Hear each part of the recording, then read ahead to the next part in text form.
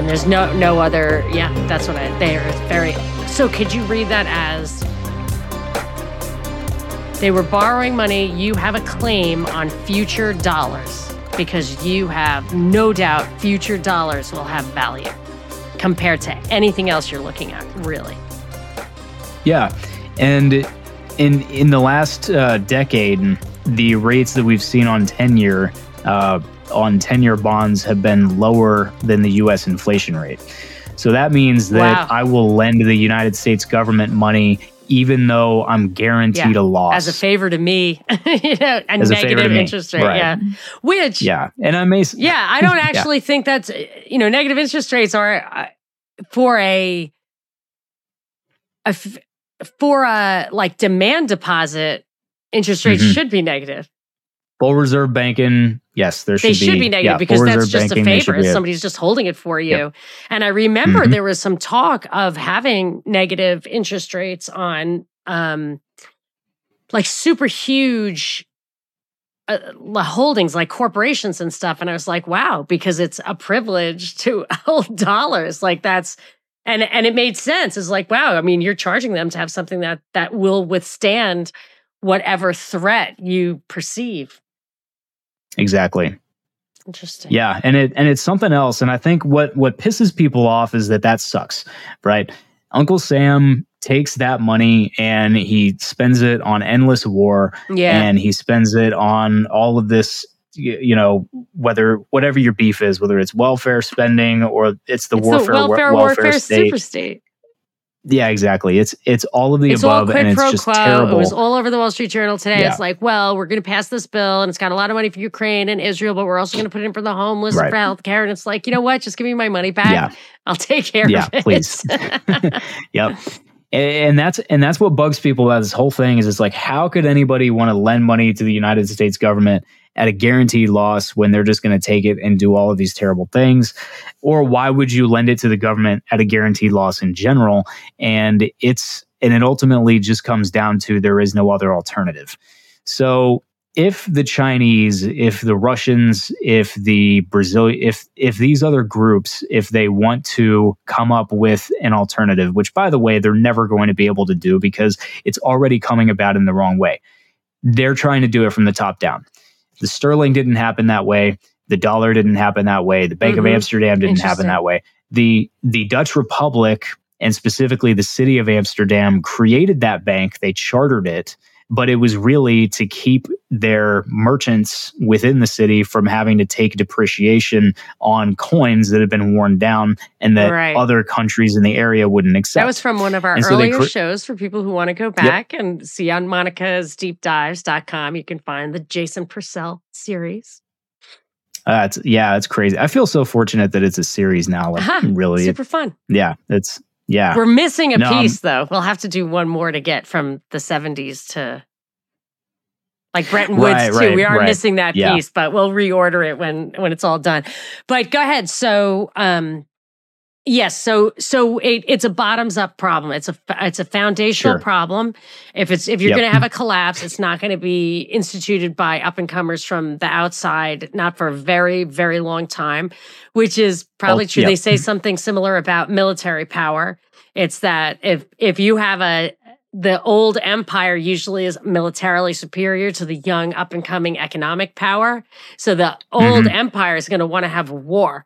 So like we would want to have a war with China because China has spent a lot of years building up factories and we've been spending a lot of years building up missiles. So that's why we want it to be hostile and they want it to be friendly.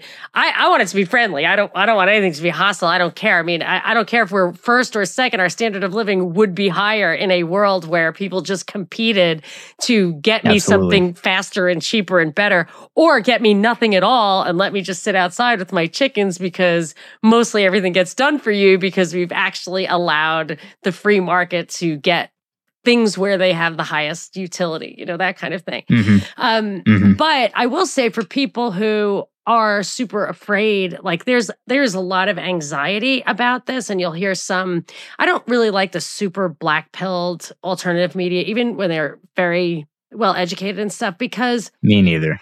It's not good. Like scaring people away isn't the way to improve their lives or to save this country. And I feel like if you're super, super scared of financial collapse and you're liquidating everything and burying it in the backyard, maybe, I mean, if you really think about it and get your conclusion consistent with your research and your own risk profile, that's totally fine. But just, I personally am not freaking out about that either. Because once they raised those interest rates, once they stopped the world to save the financial system, I was like, okay, they at least need one more cycle. They're at least going another 10 years, you know? But it does seem very clear that the digidollar is coming.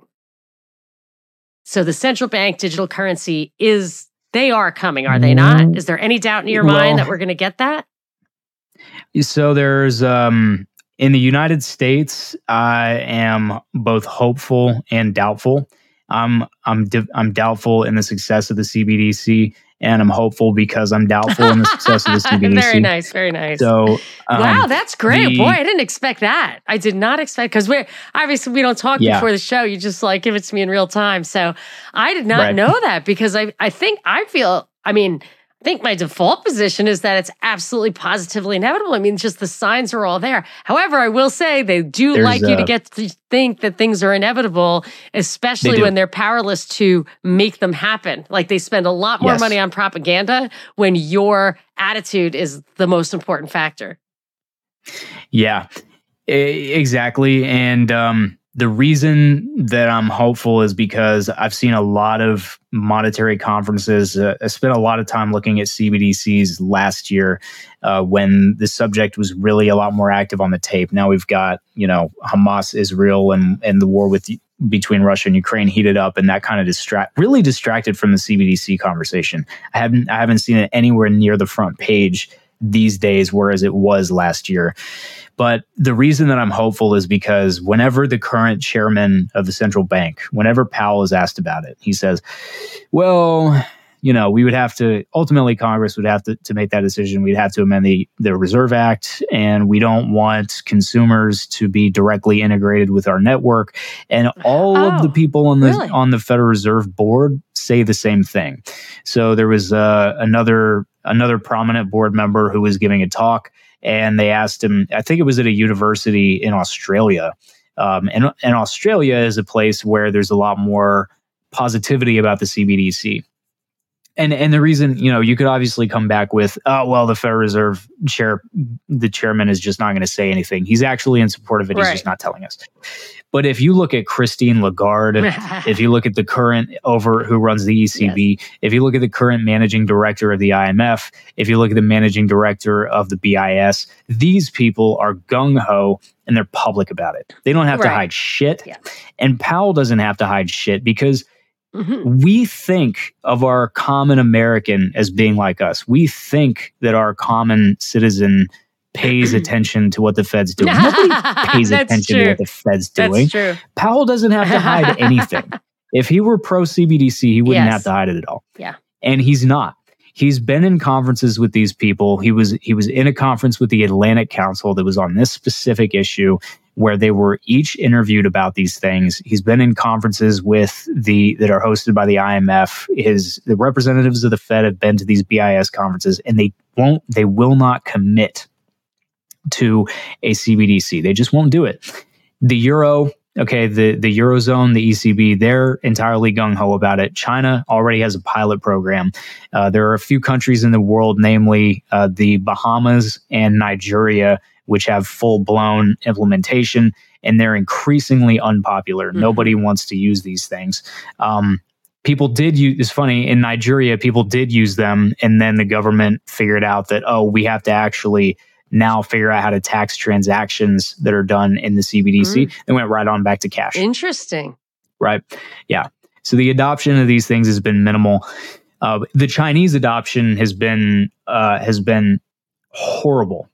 Right now, there are, so the average CBDC balance the average digital yuan balance, at least the last time I checked, which was probably 10, 11 months ago, so I'd have to look back again. But there's millions and millions and millions of the Atlantic Council. If you look at their CBDC tracker, they'll tell you this, because they're at the center of it all. I mean, Yeah. I think Zelensky is like a member of that. I think that was really? like right before this all happened. They like inducted him into the Atlantic Council. So, okay, so they're totally deep into this. And what do they say? Yeah, so they actually publish, they have a tracker because they're super enthusiastic about it. You know, they're CBDC fanboys, but they have a tracker that shows these countries are in research, these countries are in, these countries have full implementation, these countries have pilot programs. Anyway, they advertise that China has millions and millions of CBDC accounts. Well, if you take all of the aggregate balance of all of those CBDC accounts and divide it by the number of accounts that there are, it equates to like 50 cents in each one, in each wallet. So the implementation, even in a place like China, has been ridiculously low. They don't trust it. Okay. So I mean, it still could just get better. Like it you know, but in your opinion, just to put a bow on it, do you feel like CBDCs, central bank digital currencies, as the global norm is not a sure thing? No, I think that it is a sure thing. Okay. The only thing that's keeping the United States from it is our current leadership in the Federal Reserve Board. And as we know from things like the Supreme Court, the Federal Reserve Board is 5-year terms, I believe. So that can easily be changed. It would take a couple of administrations to do it. I think Powell's got 4 more years left. But across the globe, you know, the Eurozone wants it, China wants it, Japan wants it. And when you add up those 3 economies alone, you know, you're looking at a very significant chunk of GDP. So is the rest of the world going to get stuck with CBDCs? I would look at it in the same way as it took a lot longer for the dollar to lose convertibility within the country to gold than it did for the rest of the world. I would say that's the kind of track that we're on. Okay. We will be the last ones to, you know, eventually they may years? win. Is that in your 20-year plan or even beyond that? It could be could be 5, could be 20.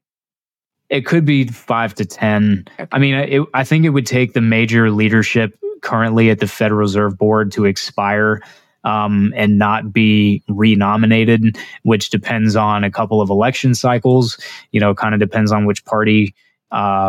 Is in power. So it, you know, at least 5, because it would take that long for some of the current people who occupy those offices to even be up for re-election. Or renomination, rather. So it would be at least 5 in terms of the Fed. All right. And you that's know, still, the ECB that's still really, kind of soon, though. As a minimum, I mean that is kind of soon as a minimum. Sorry, Jason.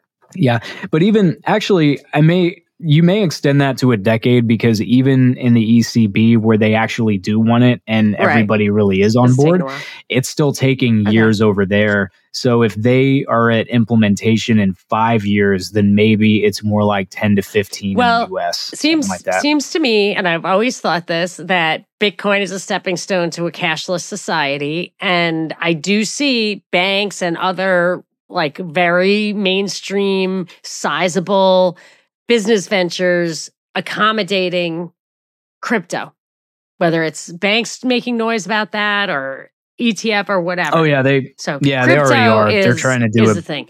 So that you might not have any information on this, and I'm happy to like reconvene at another time to talk about it if you want to. But the FTX thing, to me, now I know this guy just got convicted, but I think that whole thing was a setup. The whole thing, like his dad, I actually went to school, and his father was a teacher of mine briefly.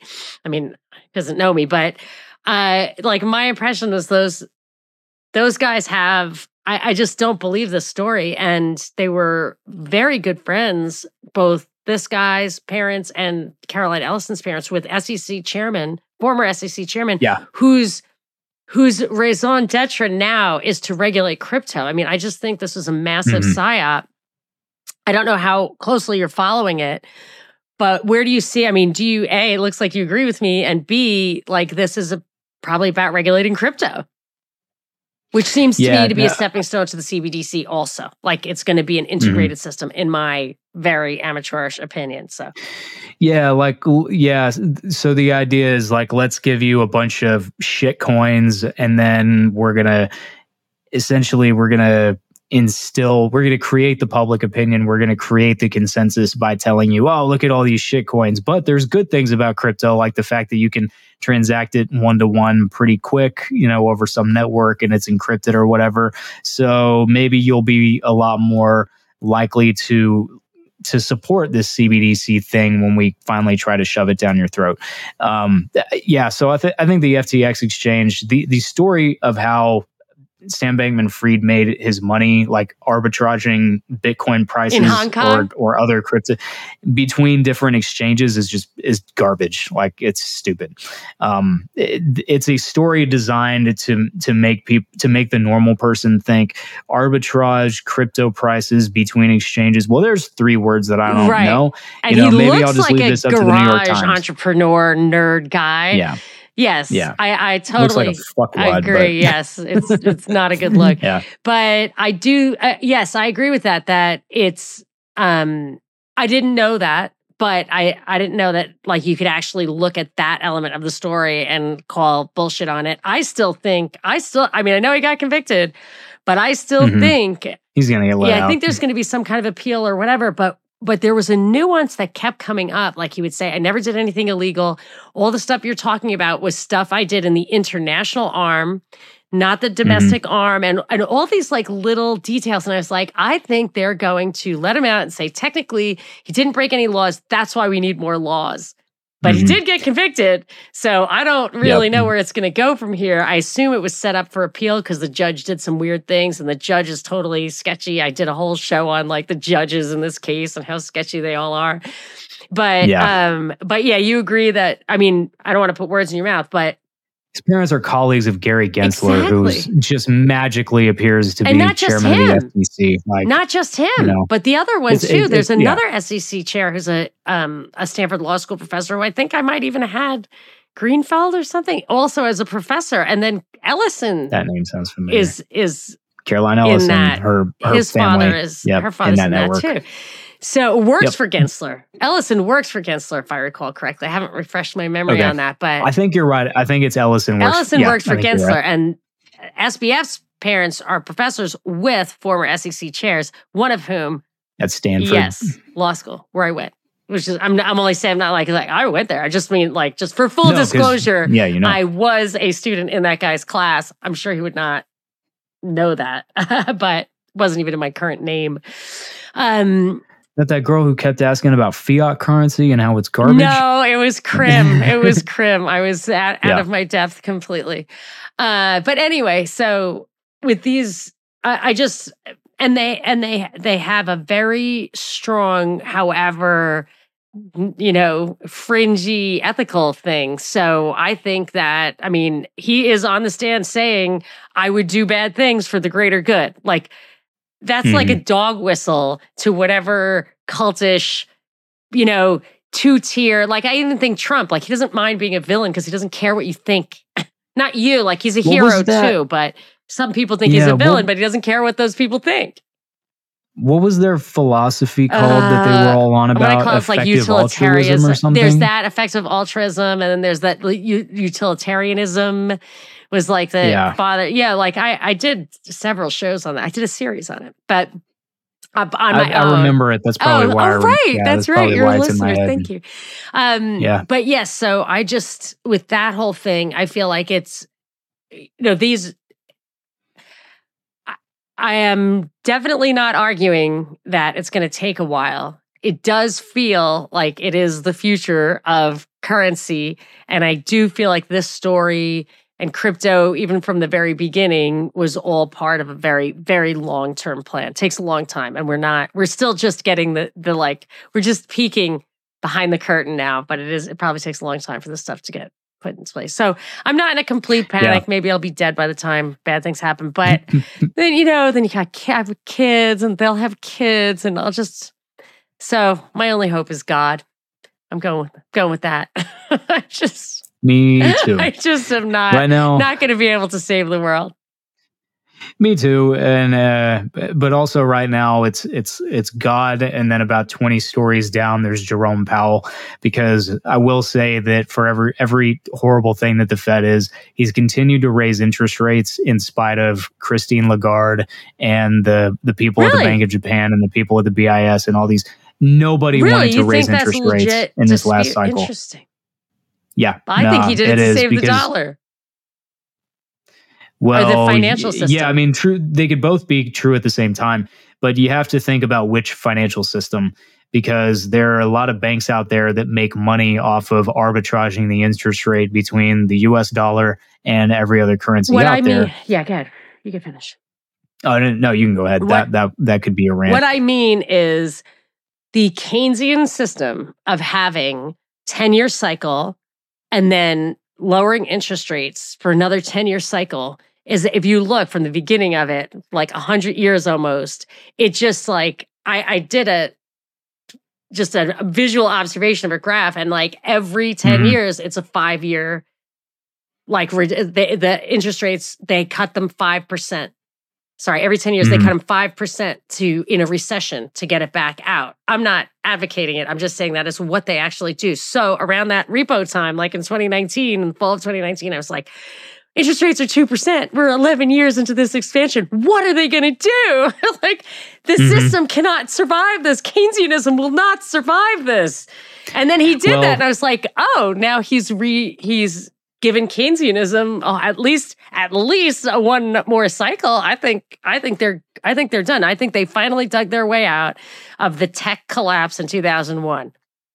It sucks because we are paying for it. That's what it is, in my opinion. Yeah, we do. Yeah, we do. We are do paying for it. Like my groceries are twice what they used to be. My husband's pay is not twice what it used to be. It's nothing where it used to be. And I mean, it's just that this is exactly the price of inflation. And it's what happens when they had to inflate their way out of a collapse that they did not let people who were supposed to go bankrupt. They saved the haves, and we're paying for it. And it's so far in the future that people don't even realize that. But I believe it's because it was the 2001 collapse that we've been dealing with. No? Well, yeah, because that's how. No, because that's what 2008 was. Ended up, they changed tech into real estate. Then we bore the brunt of that, and now here we are. They just kicked the can, and finally it was 2%. They had to get it out of there, and that's why I think Powell saved Keynesianism in this country. That's what I meant by the financial system. That's all I meant. Well, I think he would have been a more staunch supporter of Keynesianism if he had. So he had factions on the Federal Reserve Board this entire time. There's probably, there's doves and hawks, and there's been a group of doves on his board ever since late 2021 when this whole thing started, who really wanted to stop. I mean, and they said so in their summary of economic projections, the way that they say it, which is kind of convoluted and stupid, but they did say it, that they wanted to only get the rate up to 2% or 2.5, and they wanted to call it there. These are supply chain. The line is these are supply chain issues. They're going to work themselves out. This is all because of COVID. Blah blah blah blah blah. And Powell, in his own way, without explicitly saying I was wrong, he has said something to the tune of I was wrong a few times. And he said I said inflation was transitory. It wasn't. Now we're doing what we have to do to bring it down, and I'm going to keep doing that until I see inflation get back down to 2%.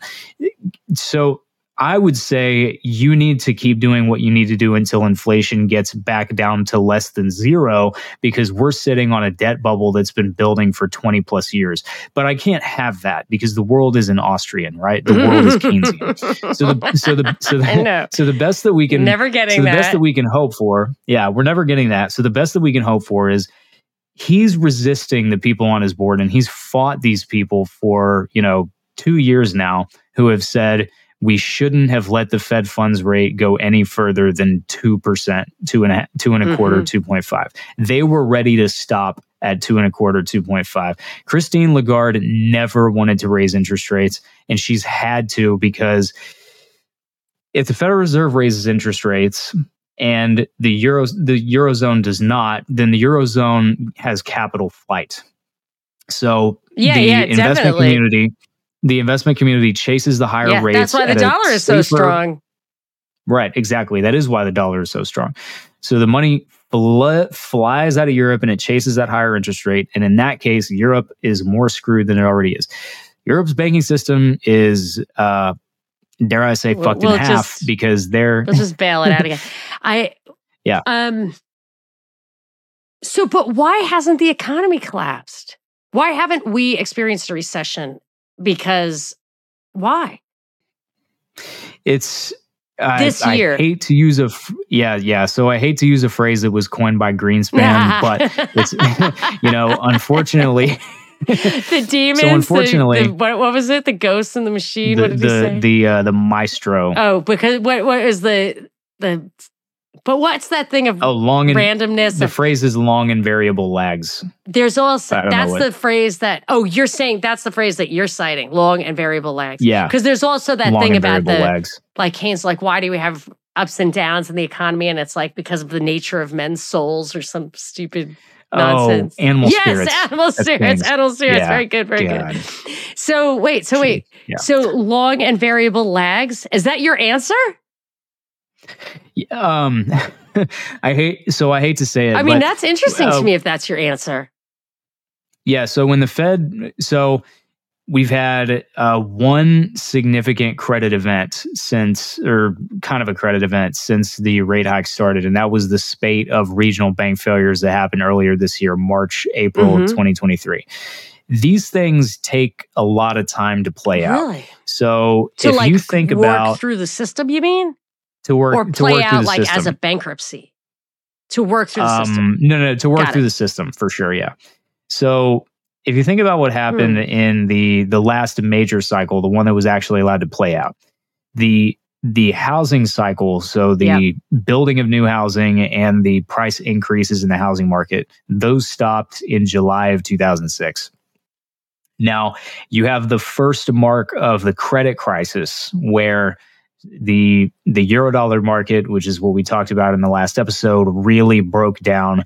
And you saw the way that you could see that was that the LIBOR rate was trading way and above where Fed funds was. And that's how you know that it's really, really hard to get a loan in the Eurodollar market. It's not quite that way anymore because LIBOR has gone away. LIBOR is not published anymore. But anyway, so the Eurodollar market started to break down and show signs of that in August of 2007. So you've already got a year between the housing market, the wheels start to fall off of the housing market. Over the course of that year, these subprime mortgage-backed securities that are being used as collateral all over the financial system are being called into question, but they haven't taken a nosedive. The financial system hasn't collapsed, so they're obviously still being used. Okay, there's a whole year between the rate of increase in the home prices and the whole housing market stopping and the credit markets freezing up in August 2007. Then after that, you don't get the failure of Bear Stearns until March 2008. So you're a year and a half after the housing cycle starts. I'm not thinking that we have that kind of collapse coming. I just think they'd have to really try hard to get... We need Hank Paulson back at the helm. I agree, and I say that it could or couldn't be. Right. I don't actually think that the severity of the crash is usually a function of how large the load of private debt is in the economy, and that load for the United States has not grown all that much. Oh, interesting. So, that's great. Yeah, we have a crap ton of government debt. Yeah, but it's private debt that makes the difference. Interesting. I would love to have hope that we're not about to have just a terrible couple of years. I mean, we've had enough of that. Do you have any hope that we are going to avoid a major recession? No, not You have really, no hope that we will avoid it. We are in for a major recession, in your opinion? Like 95%. Wow. Yeah. So, and I'm just using the last cycle as a reference because this is something that could be, rates got all the way down to 1%. And so you could look at that as a hair trigger, like, oh God, as soon as the Fed starts to raise rates even a little bit, we're off a cliff. That's what I thought. But the Fed started to raise rates in 2005.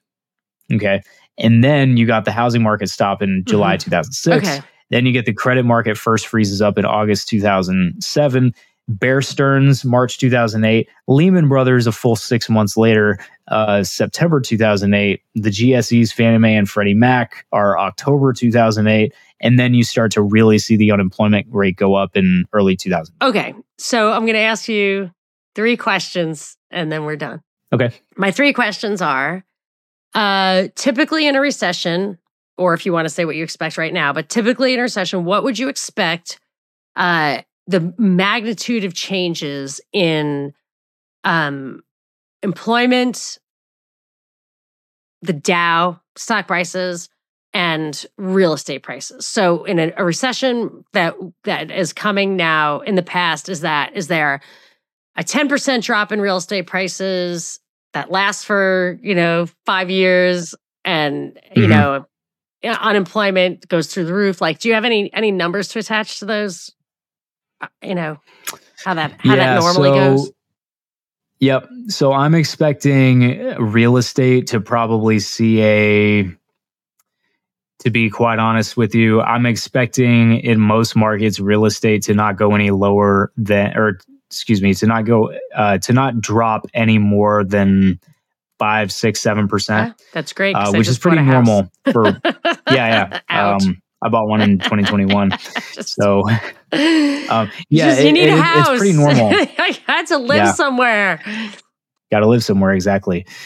So this last housing cycle that peaked in 2007 and then troughed really in about 2010, 2011. Takes a really long time for housing to correct, but that was out of the ordinary. So usually, if you just look at the Case-Shiller home price index, or if you look at the average new homes, the median new home sale price in the United States, and you look at previous recessions, they don't really move down a whole lot in your conventional garden variety recession. So there's one with the stock market. I think that we have seen such a blowout in stock valuations that we're primed for something like 45%. No way. You think the market's going to go to 22,000? Would that be the Dow? Yeah, let's say the Dow. S&P. I only look at the Dow. So it's just... Okay, well, let me look at what the Dow is right now. It's 34. Because I never look at that 34,000. It's 34. So. Right. It went down to 19 in March of 2020. But by the end of the week, it was up to 22. But in March, it went from like whatever it was. It was basically 40% or 35% off that day. You really think there's a 40% correction? That would be unprecedented. Well, so not the Dow. I was thinking along the lines of the NASDAQ. Right. Stuff that's more volatile. Because tech valuations specifically have gotten so far into the stratosphere, I would say that on the NASDAQ, the Dow Jones, no. I'm thinking the stable, big stuff. What, 10%? Yeah, the Dow Jones, I would say maybe 15, 20. Yeah. And even that doesn't last super long. Not like housing price. No, it wouldn't.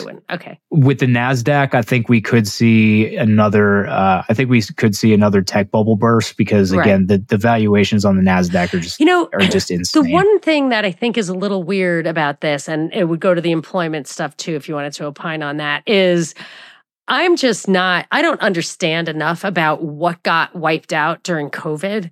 Like all the supply chain stuff and changing the structure of employment and, working through inventories and closing down factories. Like, I feel like that's the kind of stuff that happens in a recession. That's the creative destruction that happens in a recession. So this recession, if it happens, and I can't see how it doesn't happen.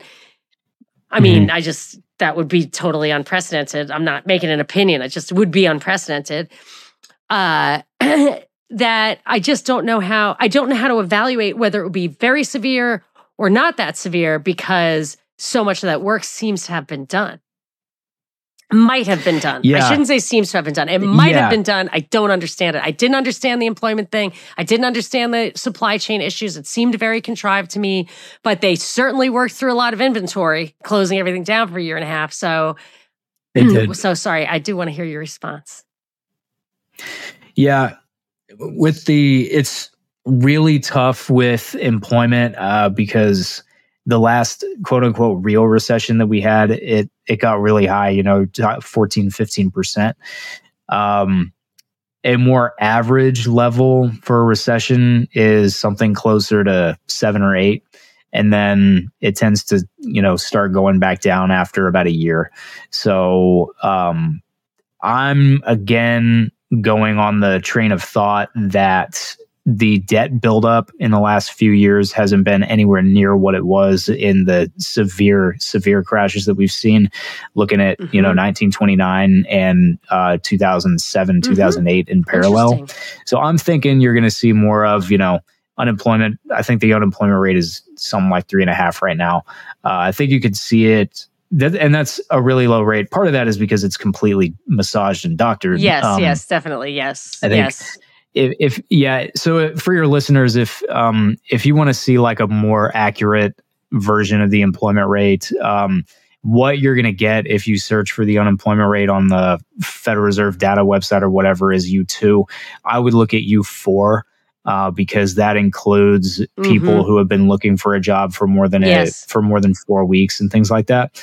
Whereas in the U2 sample, it's just ridiculous. I mean, if you're unemployed for more than I think 4 weeks, they just kick you out of the data set. Count people who gave up. Like they shouldn't eliminate people who gave up. Those are unemployed people. People need to work, like emotionally. They need to work, and not working is bad. Yeah. So could I say that you perhaps might expect a mild recession and a tech bubble burst? Yes, I would say that's a really, really good summary of what I said. Yeah.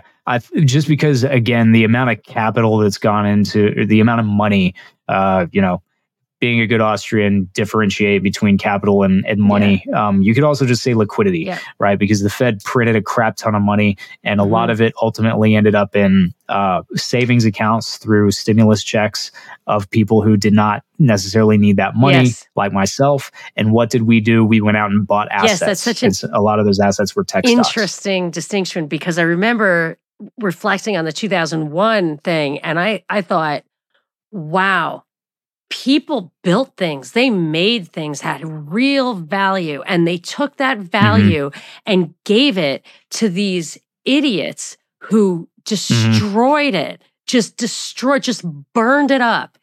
Or maybe they weren't idiots, but I met a lot of them because I was a banker at the time. They were arrogant and they were absolutely, it was shocking. And I remember I kept saying the same thing. It's like, I don't know how to value this. Like, don't ask me to value this. Like, just as a grunt, I'm like, you just have to make up the numbers that I will put in this spreadsheet and I will give it to you, but I don't know how to value this. And people would laugh at me. You don't understand tech. I'm like, okay. I didn't, but it was the same thing with Bitcoin. You can laugh at me because I don't own any Bitcoin, but I didn't get it. And then I remember thinking like they took real value and just dumped it in the bottom of the ocean. But what you're saying is now what they took was pieces of paper with green crayon, and that came from nowhere, and burned that. So you're probably not necessarily going to be worse off. Although, didn't like the billionaires, whatever, get a lot of that? Like, didn't they say that the wealth disparity, it seems like it just funneled straight up. So everybody got that money, they put it in their bank and bought a new laptop. And that's fine. And then if it blows up on top, if Microsoft loses some of that money, like maybe it's not the end of the world.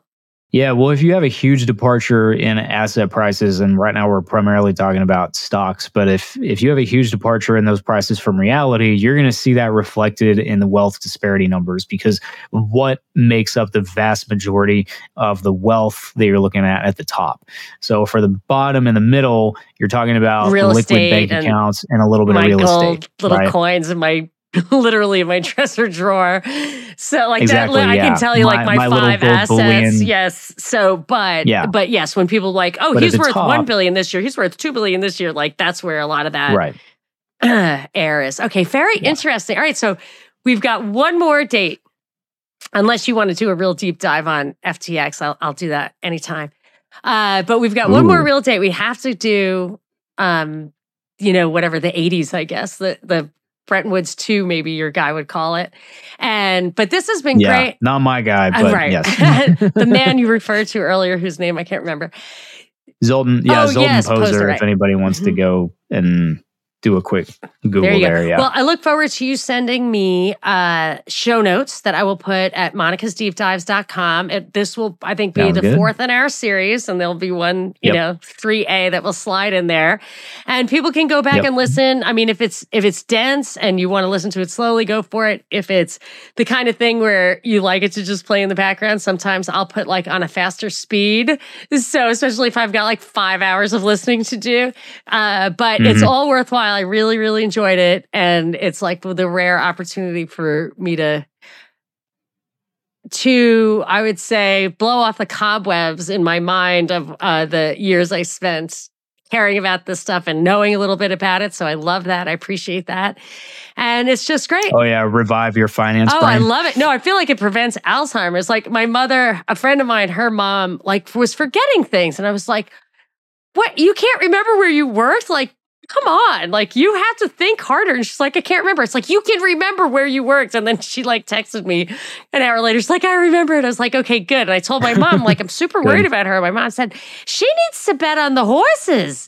She's got to keep her mind working. She needs to do that every day. And I was like, I'll tell her. I'm not sure that's everybody's cup of tea, but it might be because it's super interactive. I like crossword puzzles, but my mom swears like betting on the horses. She's 94. She's absolutely as sharp as she ever was. So I feel like that's fucking awesome. Yeah, she's amazing. It's great. And I love hanging out with her. So I keep trying to do shows when I visit her. I'm like, I am not. I'm getting the Tullamore Dew and I am talking to her. That's it. Yeah. That's what I would do. Shit. So it's awesome. Great. And she knows everything and everything about everything. Everything about what we talk about. So, but what you're doing, I feel like is like, it's horse racing for the risk averse, my brain, preventing Alzheimer's. Thank you.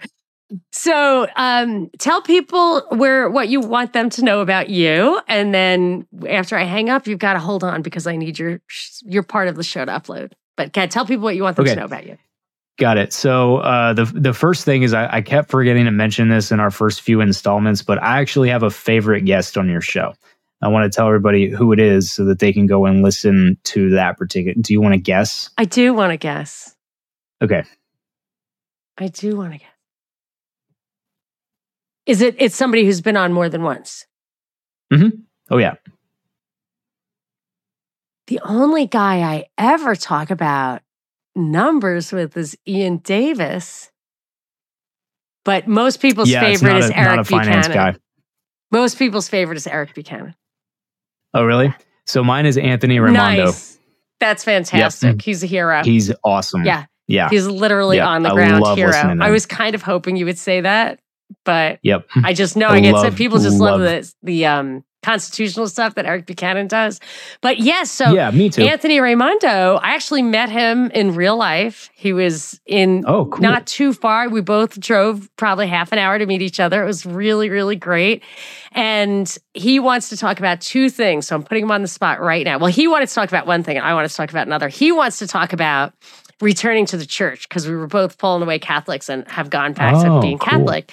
And the other thing I'm making him come to me is I smell a rat with all this labor unrest and the way these unions are putting the screws, making contracts that cannot possibly sustain labor employment in those industries. Inevitably, I smell a rat. And Raimondo was a labor lawyer. And he has such integrity, and courage, he's going to lay it on the line. He doesn't have to be right, but just trusting somebody to tell you what they really think, especially from a place of actual knowledge and experience. I don't care if that person is a card-carrying communist. I want to hear what they have to say. Neither. Full stop. And he's not anymore. He's not. I don't think he ever was. He used to be a Democrat. And we know that you will talk to a card-carrying communist because you have Kuzmarov on the show. So, and, I like talking to him because we have so much common ground. He has a different ideological perspective, but there's absolutely no reason not to agree on the facts, and state your opinion. So I'm so glad that you're a listener. I always forget that. That's funny how because I'll refer to things. You're like, yeah, I know. I heard that because I listened to your show. So and I know that because of you. So all right, so that's fantastic. I'll pass on your kudos to Anthony. I'll highlight this clip for him. And how about for where can people? Do you do anything that you want people to see? I know you've got a YouTube channel. Yeah. So I'm still working on getting my Twitter back. So that's been unfortunate. But so you can sign up for my email list, which will have a lot more traffic coming up here in the next couple, maybe a few weeks. Most of my time is going into the book now to make sure that kind of gets. I feel is inspired by our series, or is our series inspired by the book? I can't remember. No, I don't know which was which. No, I decided to write after we started recording these. Because you did so much research. First or second installment. Because you did so much research. You have a book.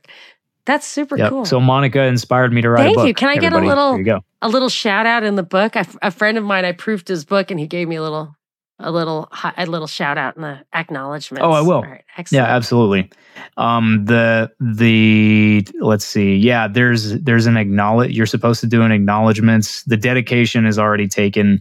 I wouldn't accept a dedication, Jason. That would be too much. Well, that would be going too far. So how do people get on your mailing list? So just go to jpurcell.me. So the letter J, Purcell.me.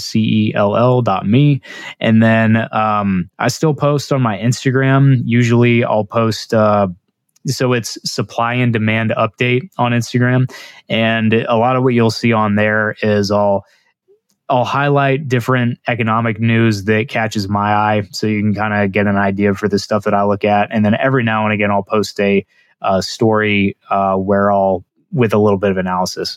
So I've done a couple of brief explanations of, like how a rising US dollar affects the other economies in the world and their banking systems and is essentially a threat to them, that kind of thing. Super cool. So you can find that at Supply and Demand Update. I hope you put little bullets in the beginning so I can get my cliff notes. I like the punchline up front. Yeah. Okay, that's a good note. I'll start doing that. Yeah, and then people will always click through because they can look at that. If they have more time, they can read the whole thing. Yep. Excellent. Yeah, I'll. That's a good note. I'll start doing that. Excellent. So, okay. Yeah, that's about it for now.